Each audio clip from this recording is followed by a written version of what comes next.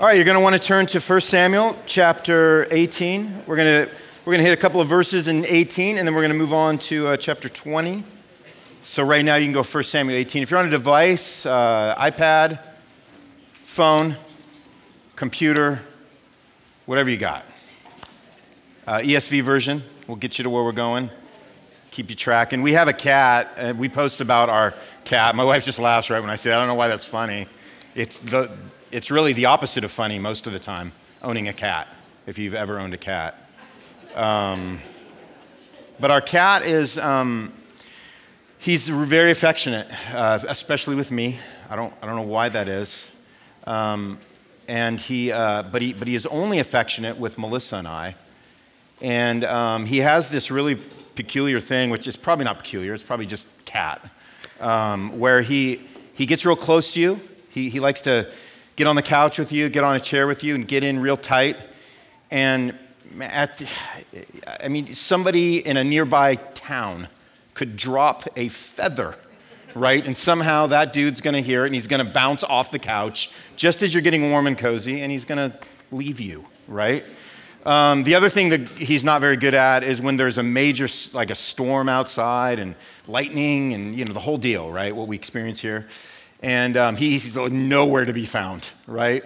So if I thought that maybe going through heavy storms, I would have a pet to give me some level of comfort, I got the wrong pet for that, The other thing that's unique about this guy is if anybody ever comes over, so if any of y'all ever been in our house, he literally finds the darkest corner of like the lower regions of our home, somewhere that we've never even been, could get into or even seen before in our house. And he somehow hides out there until that person is gone. And not just gone, so not just as they walk out the door, but they walk out the door and he has to be sure that they're actually gone.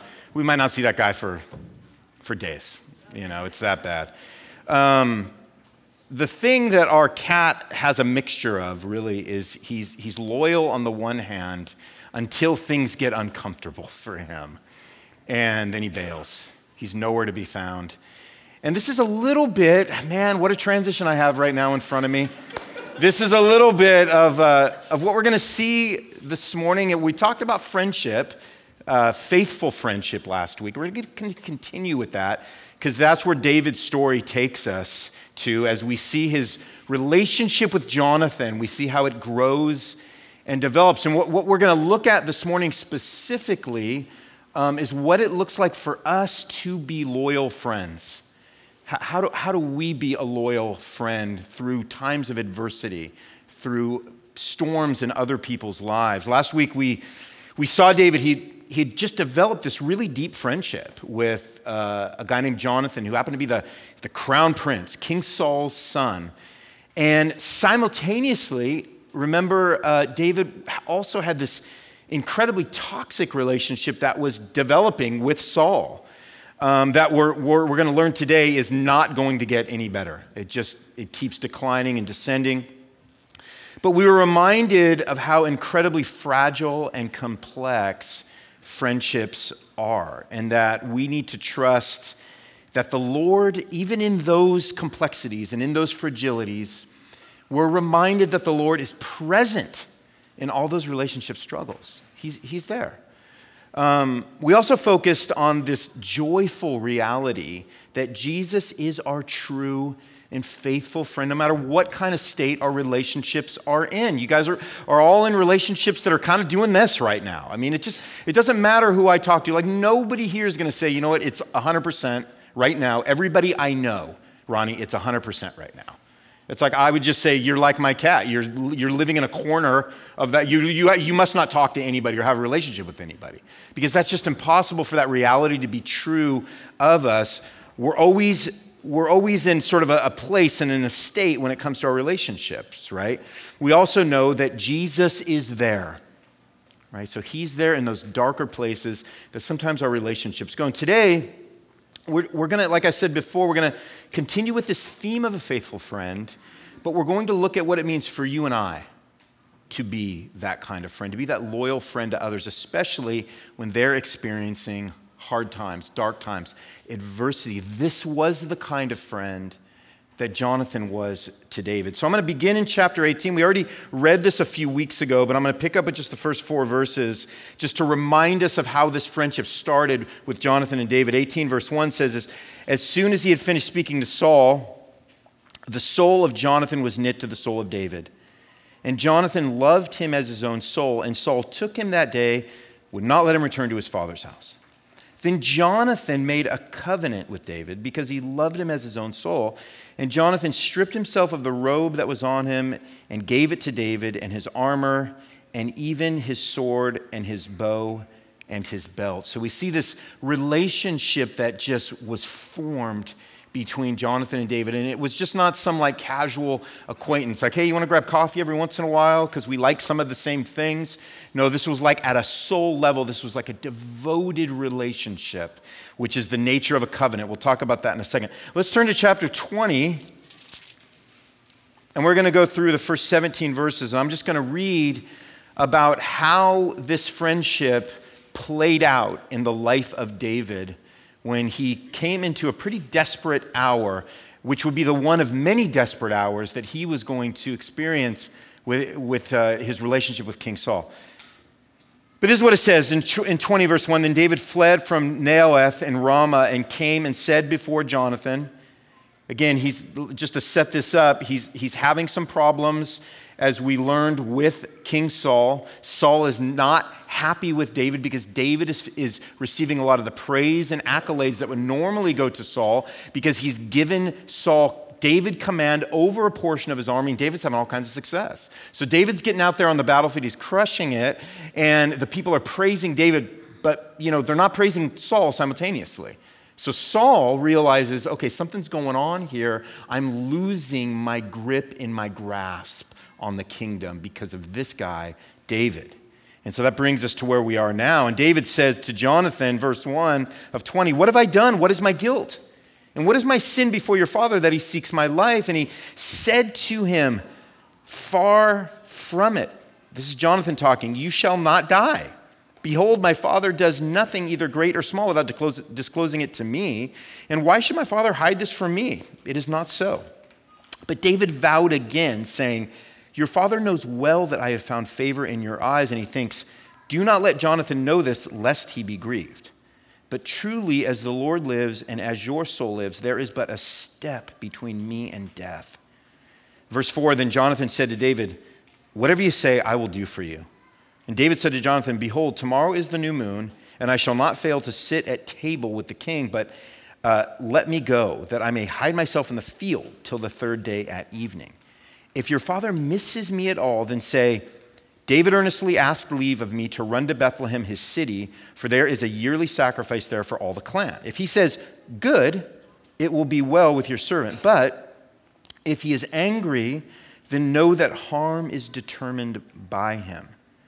Therefore, deal kindly with your servant, for you have brought your servant into a covenant of the Lord with you. But if there is guilt in me, kill me yourself.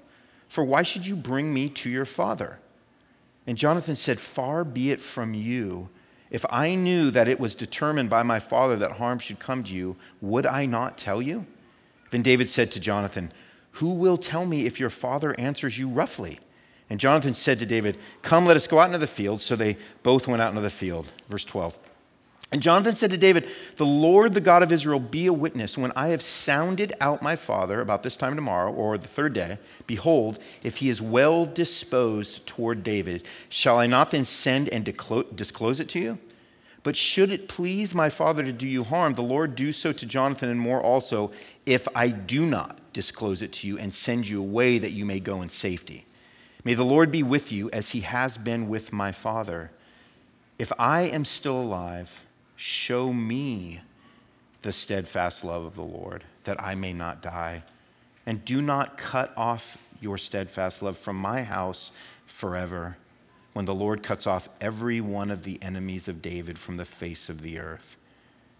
16, and Jonathan made a covenant with the house of David, saying, may the Lord take vengeance on David's enemies. And Jonathan made David swear again by his love for him, for he loved him as he loved his own soul. That's the Lord's word for us today. What we see here in a nutshell is that being loyal through adversity is one of the defining characteristics of true friendship and one of the defining characteristics of Jesus himself. Being a faithful friend, being loyal. The reason why we're seeing this level of loyalty and of true friendship between David and Jonathan is because of what we read in chapter 18, which was they had formed a covenant with each other. Like I said before, this was not just some sort of casual relationship. We have so many casual relationships in our life, right? So sometimes it's hard for us to understand what a covenant meant between two friends like Jonathan and David. You and I, we have friends all the time that we just sort of keep in close contact with, that we engage with on a more casual level, right? We might do a dinner together. We might go do something fun. We might watch a game. We might grab lunch. All that can be meaningful. All that can even go deep. But this goes to the deepest place imaginable between two people in the sense that they formed this covenant between the two of them. What is a covenant? Well, this is what it means. This is like the definition of a covenant. It's that it's an oath-bound relationship between two or more parties. It's oath-bound. So they bound each other to themselves, right, for the rest of their lives. They bound to each other in the deepest way possible. It was a promise of lifelong love and devotion, friendship and loyalty. In a lot of ways, a covenant is how we understand things like marriage, right? You make an oath to remain faithful to another human being for life, and through all the hard stuff, through all the good stuff, through all the years of plenty, through all the lean years, through whatever it is that you go through, you say, we will stay together. I will remain by your side. I will stay faithful to you. Being a church member is another way that we understand a covenant with one another. So those of you who have become church members at Substance, what we say is that you are covenanting with the church. And by the church, we don't mean this building, right? We mean with the people, right? This is how we understand forming a covenant. We pledge our love and our faithfulness to Jesus and to this local church body for as long as we're here, right? So we're not just saying, hey, this is casual for us. We're saying we're getting in as deeply as we can. We want to commit ourselves to you, and we want you to commit yourself to us as deeply as we can for as long as we're here. So David and Jonathan, they formed that kind of a bond that had love and loyalty at its very core. In fact, Jonathan phrases it, and they tell us this, I think, 3 times, where he says he loved David like his own soul. He loved David like his own soul. What does that mean exactly? Well, it really, very simply, it means that the kind of love and attention and care that you and I naturally just devote to ourselves, for example, by default, Jonathan had for David. So when Jonathan says, I love you like I love my own soul, the natural care that he would have for himself in the way that he nourished his own body and his own soul, he was saying, that's the kind of friendship that I'm going to have with you. That's the level of the bond that I'm going to have with you. In fact, Paul talks about this. Related to marriage in Ephesians 5:29, he talks about husbands loving their wives. He phrases it like this. He says, for no one ever hated his own flesh, but he nourishes it and cherishes it just as Christ does the church, because we are members of his body. And so we understand that there is this natural default we have into cherishing and nourishing ourselves, whether we think we are or not. There's something about the way that we look after our own needs. And Jonathan is saying this is the level at which he was committed and loved and was loyal to David, right?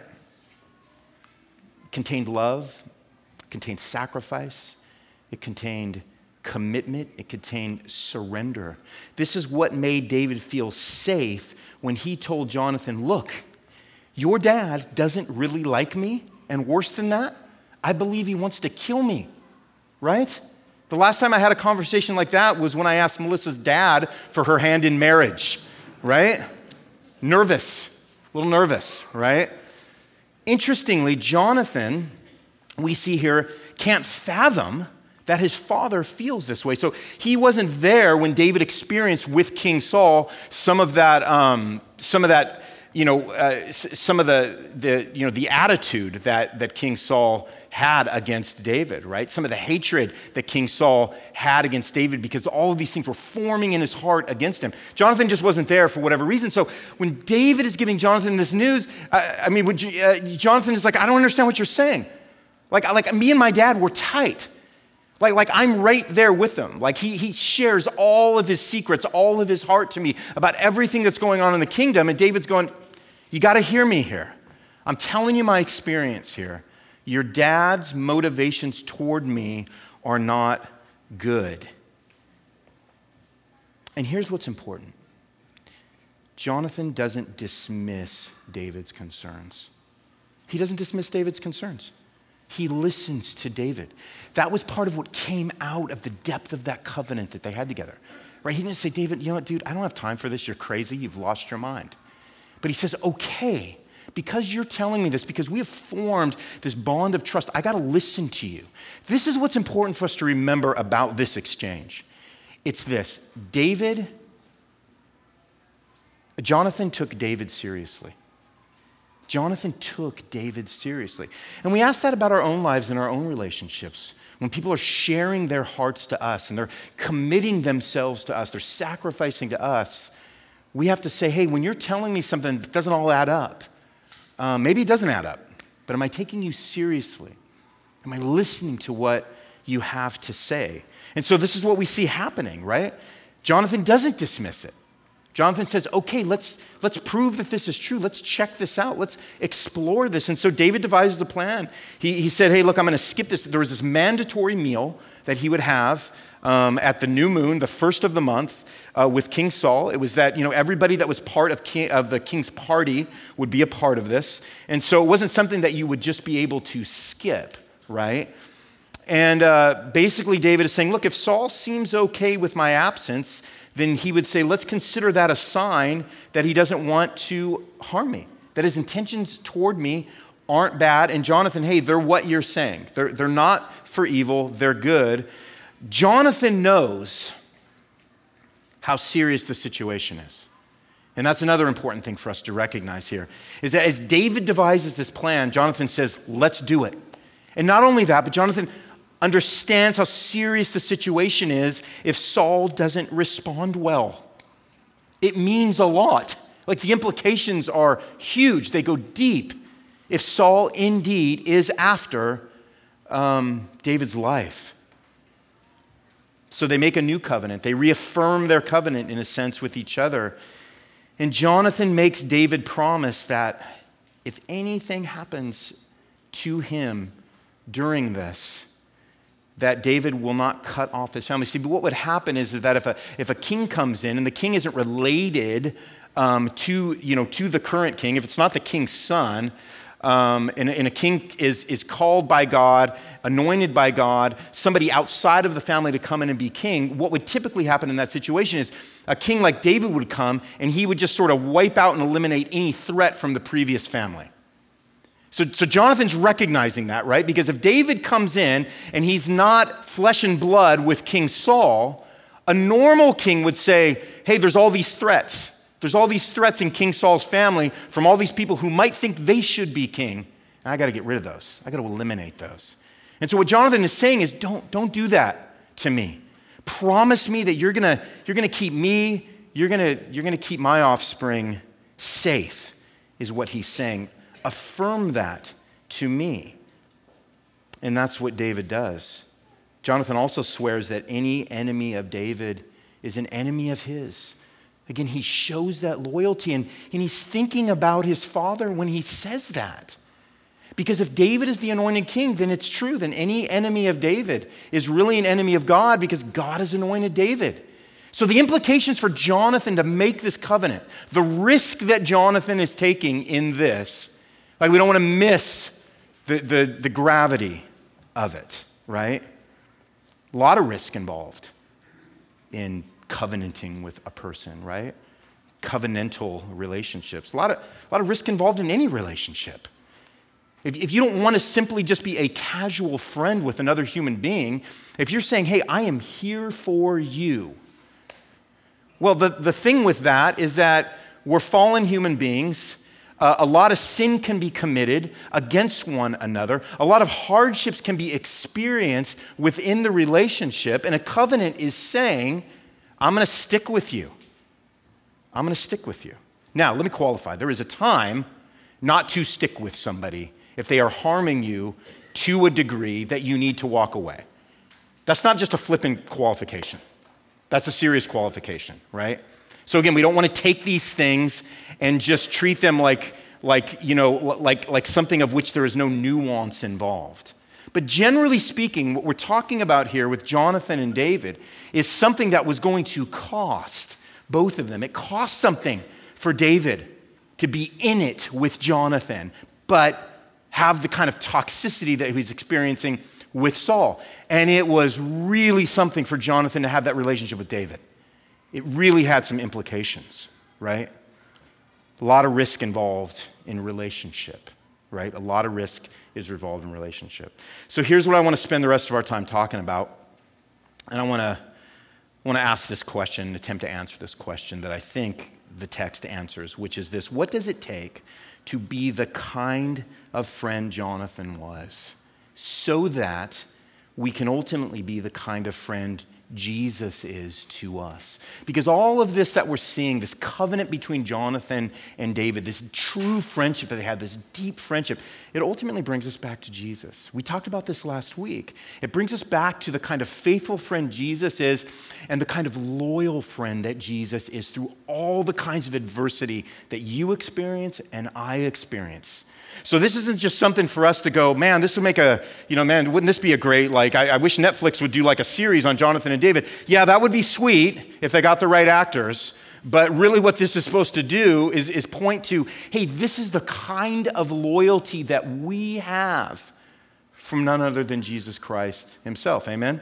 But here's the first thing we want to talk about. What does it take to be that kind of friend Jonathan is, to be the kind of friend Jesus is to us? The first thing is we need to be curious, all right? Let me unpack that for us, but this is what I mean, is we need to be curious. Jonathan took an interest. Anybody ever say that to you flippantly? Typically somebody much younger than you. Take an interest, Jonathan took an interest in David. He explored what was going on in David's life. There's all this stuff going on in David's life that Jonathan should know about, but he doesn't know about. I think that's AKA every relationship I've ever been in. Even my own wife, who's sitting in the front row here, there are things the thing is when you get married, you don't inherit this thing called telepathy, mental telepathy. I don't know everything that she's thinking and I'm afraid to look at her right now and experiencing at any given moment. I don't. And what I've learned in my older years is that, oh boy, I really don't. I really, really don't. And the flip is true too. She doesn't know everything that's going on inside my mind and inside my heart, right? We need to have a curiosity with each other. We need to be curious. Jonathan was curious. He explored what was going on in David's life. He got to the bottom of the cares that were troubling David's soul. We have to ask that question. If we want to be a friend like Jonathan, which is being a friend like Jesus, do we practice how to be a curious friend like this? Because what's contained in curiosity is a couple of things, all right? The first thing that's contained in curiosity is that you don't make assumptions. You're not making assumptions. Jonathan's experience with Saul was different than David's. Different relationship. Jonathan is the son of Saul. David is going to be the successor to Saul. Man, there's just some major differences there. And if Jonathan was just to say, I don't know what you're talking about, man. Saul treats me awesome. You could see David saying, well, no kidding, brother, because you're his son. Right? Our relationship is different. And so for Jonathan to be curious and go, David, lay it out. What's going on? What's the problem here? I'm not seeing it, but I'm listening. And I'm curious, because even though this doesn't just kind of vibe with what I know about my dad or what I've seen about my dad, you're telling me something that is important for me to listen to and to hear. That's curiosity. That's contained. That's one of the things contained in curiosity, is that you don't just make assumptions. Secondly, you leave a space for vulnerability when you're curious. When you come to somebody, you say, hey, tell me what it is that's going on in your life. Bare your soul a little bit. What you do in that moment is you create a space for vulnerability. Sometimes people have things they would like to get out but don't feel they can until somebody has the courage and the curiosity to ask. When you're showing curiosity, what you're doing is you're almost sometimes opening a door for somebody to finally say and finally get off their chest, which may be something that may be weighing them down. So you create space for vulnerability. The third thing you do is you learn that other people's stories are different from your stories. You learn that other people's experiences are different from yours. You know, our stories are not one size fits all based on 100 different things. We don't all experience the same thing the way everybody else experiences the same things, right? One of the most curious and gracious questions that we can ask a person, that you can ask a person, a friend, is, what is it like for you? What is this like for you? What is this like for you based on your upbringing? What is this like for you based on where you grew up, the parents you had, the way they raised you, the siblings that you lived with? The list goes on and on and on. What is this like for you based on the color of your skin?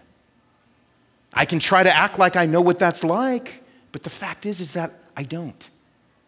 What is this like for you? Curiosity is kindness because it leads to clarity, and clarity is kindness. Jesus is curious. Jesus approaches us curiously. It's like, Ronnie, that's impossible. He already knows what's going on in my heart and my soul. Right, but he still comes to us, and he still invites us in. That's the response of a curious person, right? What does Jesus say? He says, come to me. He invites you to lay your burdens on him. He says, tell me. Why is Jesus inviting us to tell him something that he already knows? Well, because it's about us being able to find some sense of presence, in some sense of relief, in some sense of confession created in our own souls and the things that are hard for us. We can be this kind of covenant friend, by the way, to others. We can be this. We can be curious. We need to be curious. We can be curious because Jesus invites us to bare our souls to him, and he is the safest place imaginable. So what you'll see sometimes is that sometimes it's so hard for us to be curious with other people because we are not bearing our souls or in the practice of bearing our souls to Jesus the way that he invites us in to do that. So I found that in my own life, okay? If I'm not incredibly curious with people, if I look at my own sense, if I look at my own prayer life, if I look at how honest I am and vulnerable I am to Jesus, sometimes I find that I'm not very honest. Not very vulnerable. The invitation he's given me to come to him and lay my burdens on him, I'm just not taking him up on that. I don't do that very well. And so what happens in me then is I don't do that to others very well. So it starts with the way that we approach Jesus and just accepting and rejoicing in the fact that he just wants us to come to him and lay it all out. We're not giving him new information, but we're going to receive fresh waves of his love and grace, mercy, conviction, all of it. Amen? Does that make sense? What does it take to be the kind of friend that Jonathan was? We need to be curious. Secondly, we need to get involved. We need to get involved. Jonathan wasn't only curious. He wasn't only curious, right? He also got involved. It's like Jonathan was saying, David, what can I do to help? He was saying, how can I be a loyal friend to you in the middle of this mess, of this adversity? Again, we have to remember this is Jonathan's daddy-o, right? There's so much at risk, so much cost for Jonathan. It's not just any dad either, by the way, the king of Israel. Jonathan's involvement with David, it was going to come at a cost. And the question we have to ask ourselves is, do we get involved with people at this level? Do we show this sense of just deep covenantal brotherly and sisterly love to others in this way? Can people depend on you to put your hands into the dirt of their lives and say, hey, I'm here to help you. I'm here to help you. You can't think straight right now? Let me think for you. You're afraid to make a move? You're kind of back to the state of paralysis has come over you? Let me use my hands and my feet for you. Jesus gets involved in your life like this. He does. He says, I will pray for you. He says, I will go to the Father with your prayers. Even when you don't know what to pray, the groanings and the voices and all the guttural sounds that come out of your soul that you can't even articulate and make sense of, like I transcribe those and I bring them to the Father. Jesus gets involved in your life. And he is sympathetic to the things of your life the way Jonathan was to David. He's sympathetic to all the things you deal with. And he knows something about it. Why? Well, because we're told he was tempted in every way. He was tempted in every way, and yet he was tempted in every way but without sinning. And what's great about that is that what happens in listen to this.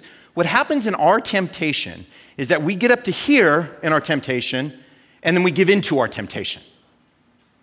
So we don't experience everything that can be experienced by overcoming temptation. You know what Jesus did? Jesus experienced temptation in a way that we don't. He was tempted, he got up to that line, and he overcame the temptation. So he actually has gotten through temptation in a way that you and I can't get through. So his understanding of temptation and what it's like to be tempted, and then the sympathy that he pours out to you because of that, dude, it goes all the way. Why? Because I give in to temptation.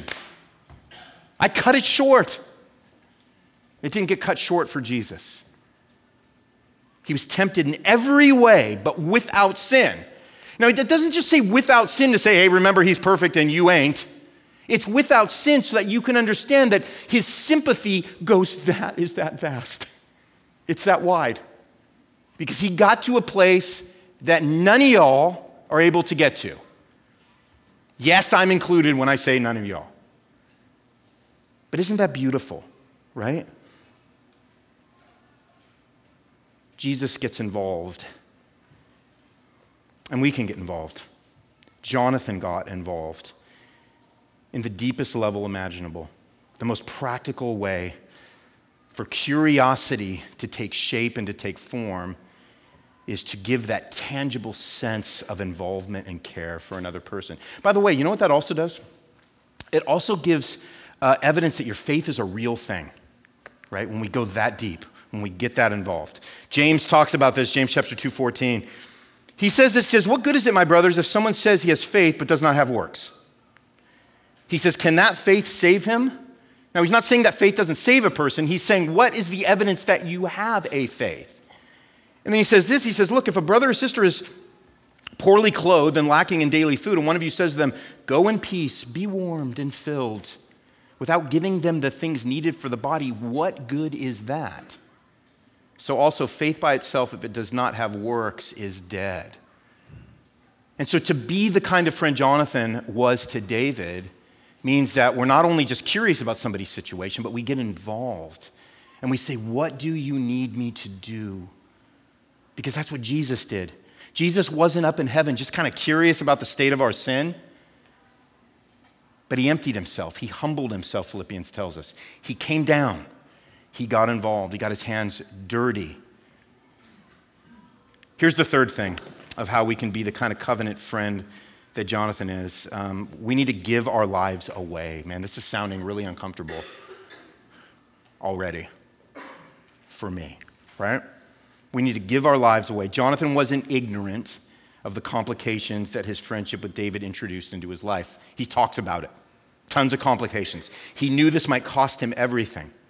I mean, this whole thing was just a balancing act for Jonathan. But Jonathan was willing to give his life away because of the covenant he had with David, because he loved him like he loved his own soul. What does it mean for you and I to give our lives away? It means that in humility, we count others more significant than ourselves. Philippians 2:3. Again, this is speaking about Jesus, who came and counted others more significant than ourselves. That's an act of humility for us in that sense, to give our lives away to somebody. And by the way, when everybody is counting others more significant than themselves, then everybody's lives are being cared for in the church in significant ways, right? Of course, that's an ideal that we work toward, that Scripture has commended to us, that Jesus has given to us. We don't do it perfectly, but we're reminded of it, and we work toward that. But this is what we're commanded to do. It's baseline Christian conduct. 1 John 3:16 says, by this we know love, that he laid down his life for us, and we ought to lay down our lives for the brothers. But if anyone has the world's goods and sees his brother in need, yet closes his heart against him, how does God's love abide in him? John's asking that question, right? And he said, little children, let us not love in word or talk, but in deed and in truth. And the reason why we are able to do that, the reason why we're motivated to do that is because that's the way Jesus loved us. He loved us in deed and in truth. We need to be more like Jonathan so that we are more like Jesus, who gave his life as a ransom, who established a new covenant with us at the cross, who absorbed the punishment that we deserved. Jesus is our loyal covenant friend through the adversity that comes because of our fallenness and our faithlessness and our sin. And here's the thing about covenants, is that they can be broken because people are not always loyal to the end until we come to Jesus, who has this unbroken covenant with us, who is our most loyal friend, who remains true to us to the end. Listen to these words King Solomon wrote years later at the dedication of the temple in 1 Kings 8:23. Listen to the way he described God's relationship with his dad, David. O Lord, God of Israel, there is no God like you in heaven above or on earth beneath, keeping covenant and showing steadfast love to your servants who walk before you with all their heart. You have kept with your servant David, my father, what you have declared to him. The Lord kept his covenant with David like he will with you. So that legacy that has been extended all the way from David to Jesus now gets extended to us all of these thousands of years later. That beautiful covenant of loyal friendship, of stick-to-itiveness, of devout love, of deep friendship, that's ours in Jesus. And because we have that, we have something to give. We have something to offer everybody else. Here's two questions to reflect on, and then we'll be done. Who are the people who have been loyal to you in that way through your life? Reflect on that. Have somebody pop into your mind. Maybe that's hard for you to do. I'm not saying everybody maybe even has somebody like that. But if you do, try to think about somebody right now who's been loyal to you throughout your life. And then thank God for that person. Actually, thank that person. Jesus has showed himself to you through the hands and hearts of the people around you that have had that kind of covenant loyalty through you in the adverse times of your life. Proverbs 17:17, a friend loves at all times, and a brother is born for adversity. That's talking about Jesus right there, who lives it out to its fullest. So who are the people who have been loyal to you? And then finally, who is somebody going through a difficult time that you can be a loyal friend to today? So we want to be encouraged by that, to reach out, to offer that person our curiosity, to get involved, to give our lives away to them, to be the hands, the feet, and the heart of Jesus Christ to them. By the way, this is how we create and this is how we cultivate a gospel-centered community. And I think I see it all around. Like I think I see evidence of that all around. Doesn't mean I can't encourage us to do it, right? No, we're not like at some point of arrival to where it's like, Ron, I don't even know why you're preaching this. This is just all nailed down. We can be commended to do this more and more. This is how we avoid being cliquish. This is how we avoid being an exclusive church where people feel like it's easier to rob a bank than to break into our community. I don't think it's like that around here, but let's be guarded against that becoming that particular way, right? By the way, this is how we truly pass the peace of God to one another. We have this moment in this middle of the church service where we say, hey, as you all are talking, nobody hears the person saying it up here. I'm reproving you a little bit with that. But let's pass the peace of God. Let's extend our hands and our hugs of peace to one another. That's just supposed to be sort of a dress rehearsal for your response and your practice and your relationships with the people that you have during the week. How do you extend the peace of God? What's some ways that you can do that during the week to your brothers and sisters? How do you do that? That's what we have to be thinking about. How can we be Jesus and pass the peace of God, because Jesus is our peace, to one another? The church exists as one body with many members. So this is not about us just being a little more sociable. It's literally bearing the marks of a Christian and saying, you matter. I want to listen to you. I take you seriously. I want to know what's going on in your life. I want to be here for you in the deepest way that I can. Let me end with this. As God prepares David to be king, we're going to be getting way more into this as we go along. He is also allowing David to experience so much relational bad blood, conflict, and unrest with King Saul mainly. One of the interesting things we see specifically in this exchange between David and Jonathan is how the Lord works. How the Lord works.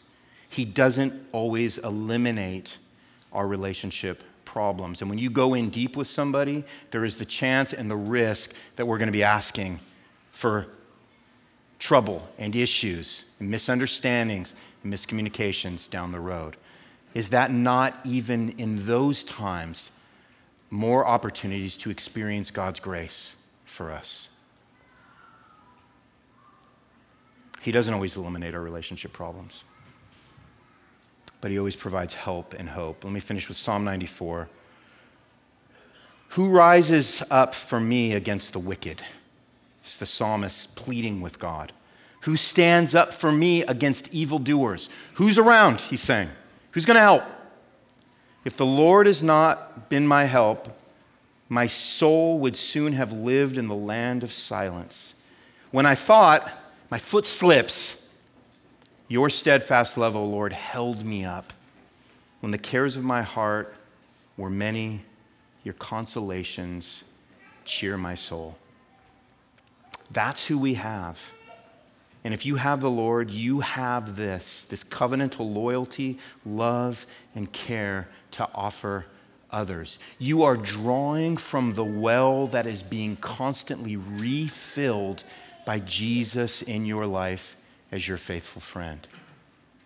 Let's scoop out some of that water and offer it to our brothers and sisters. Amen? Okay, let me pray.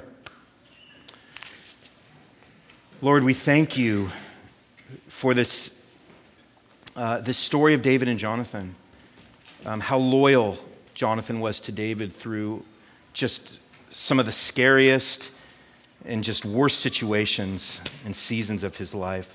Lord, I pray that as we understand you being that kind of loyal, covenantal friend to us, Lord, I pray that we might look to our left and right, look to our neighbors, look to our brothers and sisters in the church, and see how we might be able to be that for them. Lord, we thank you that you are such a good God to us. Thank you, Lord, for staying with us through all times. Thank you for inviting us to come and share everything that is on our hearts, all of our fears, worries, anxieties, sins. Lord, I pray that we can do that for another and show them the love and the loyalty of Christ today. We pray all these things in Jesus' name. Amen.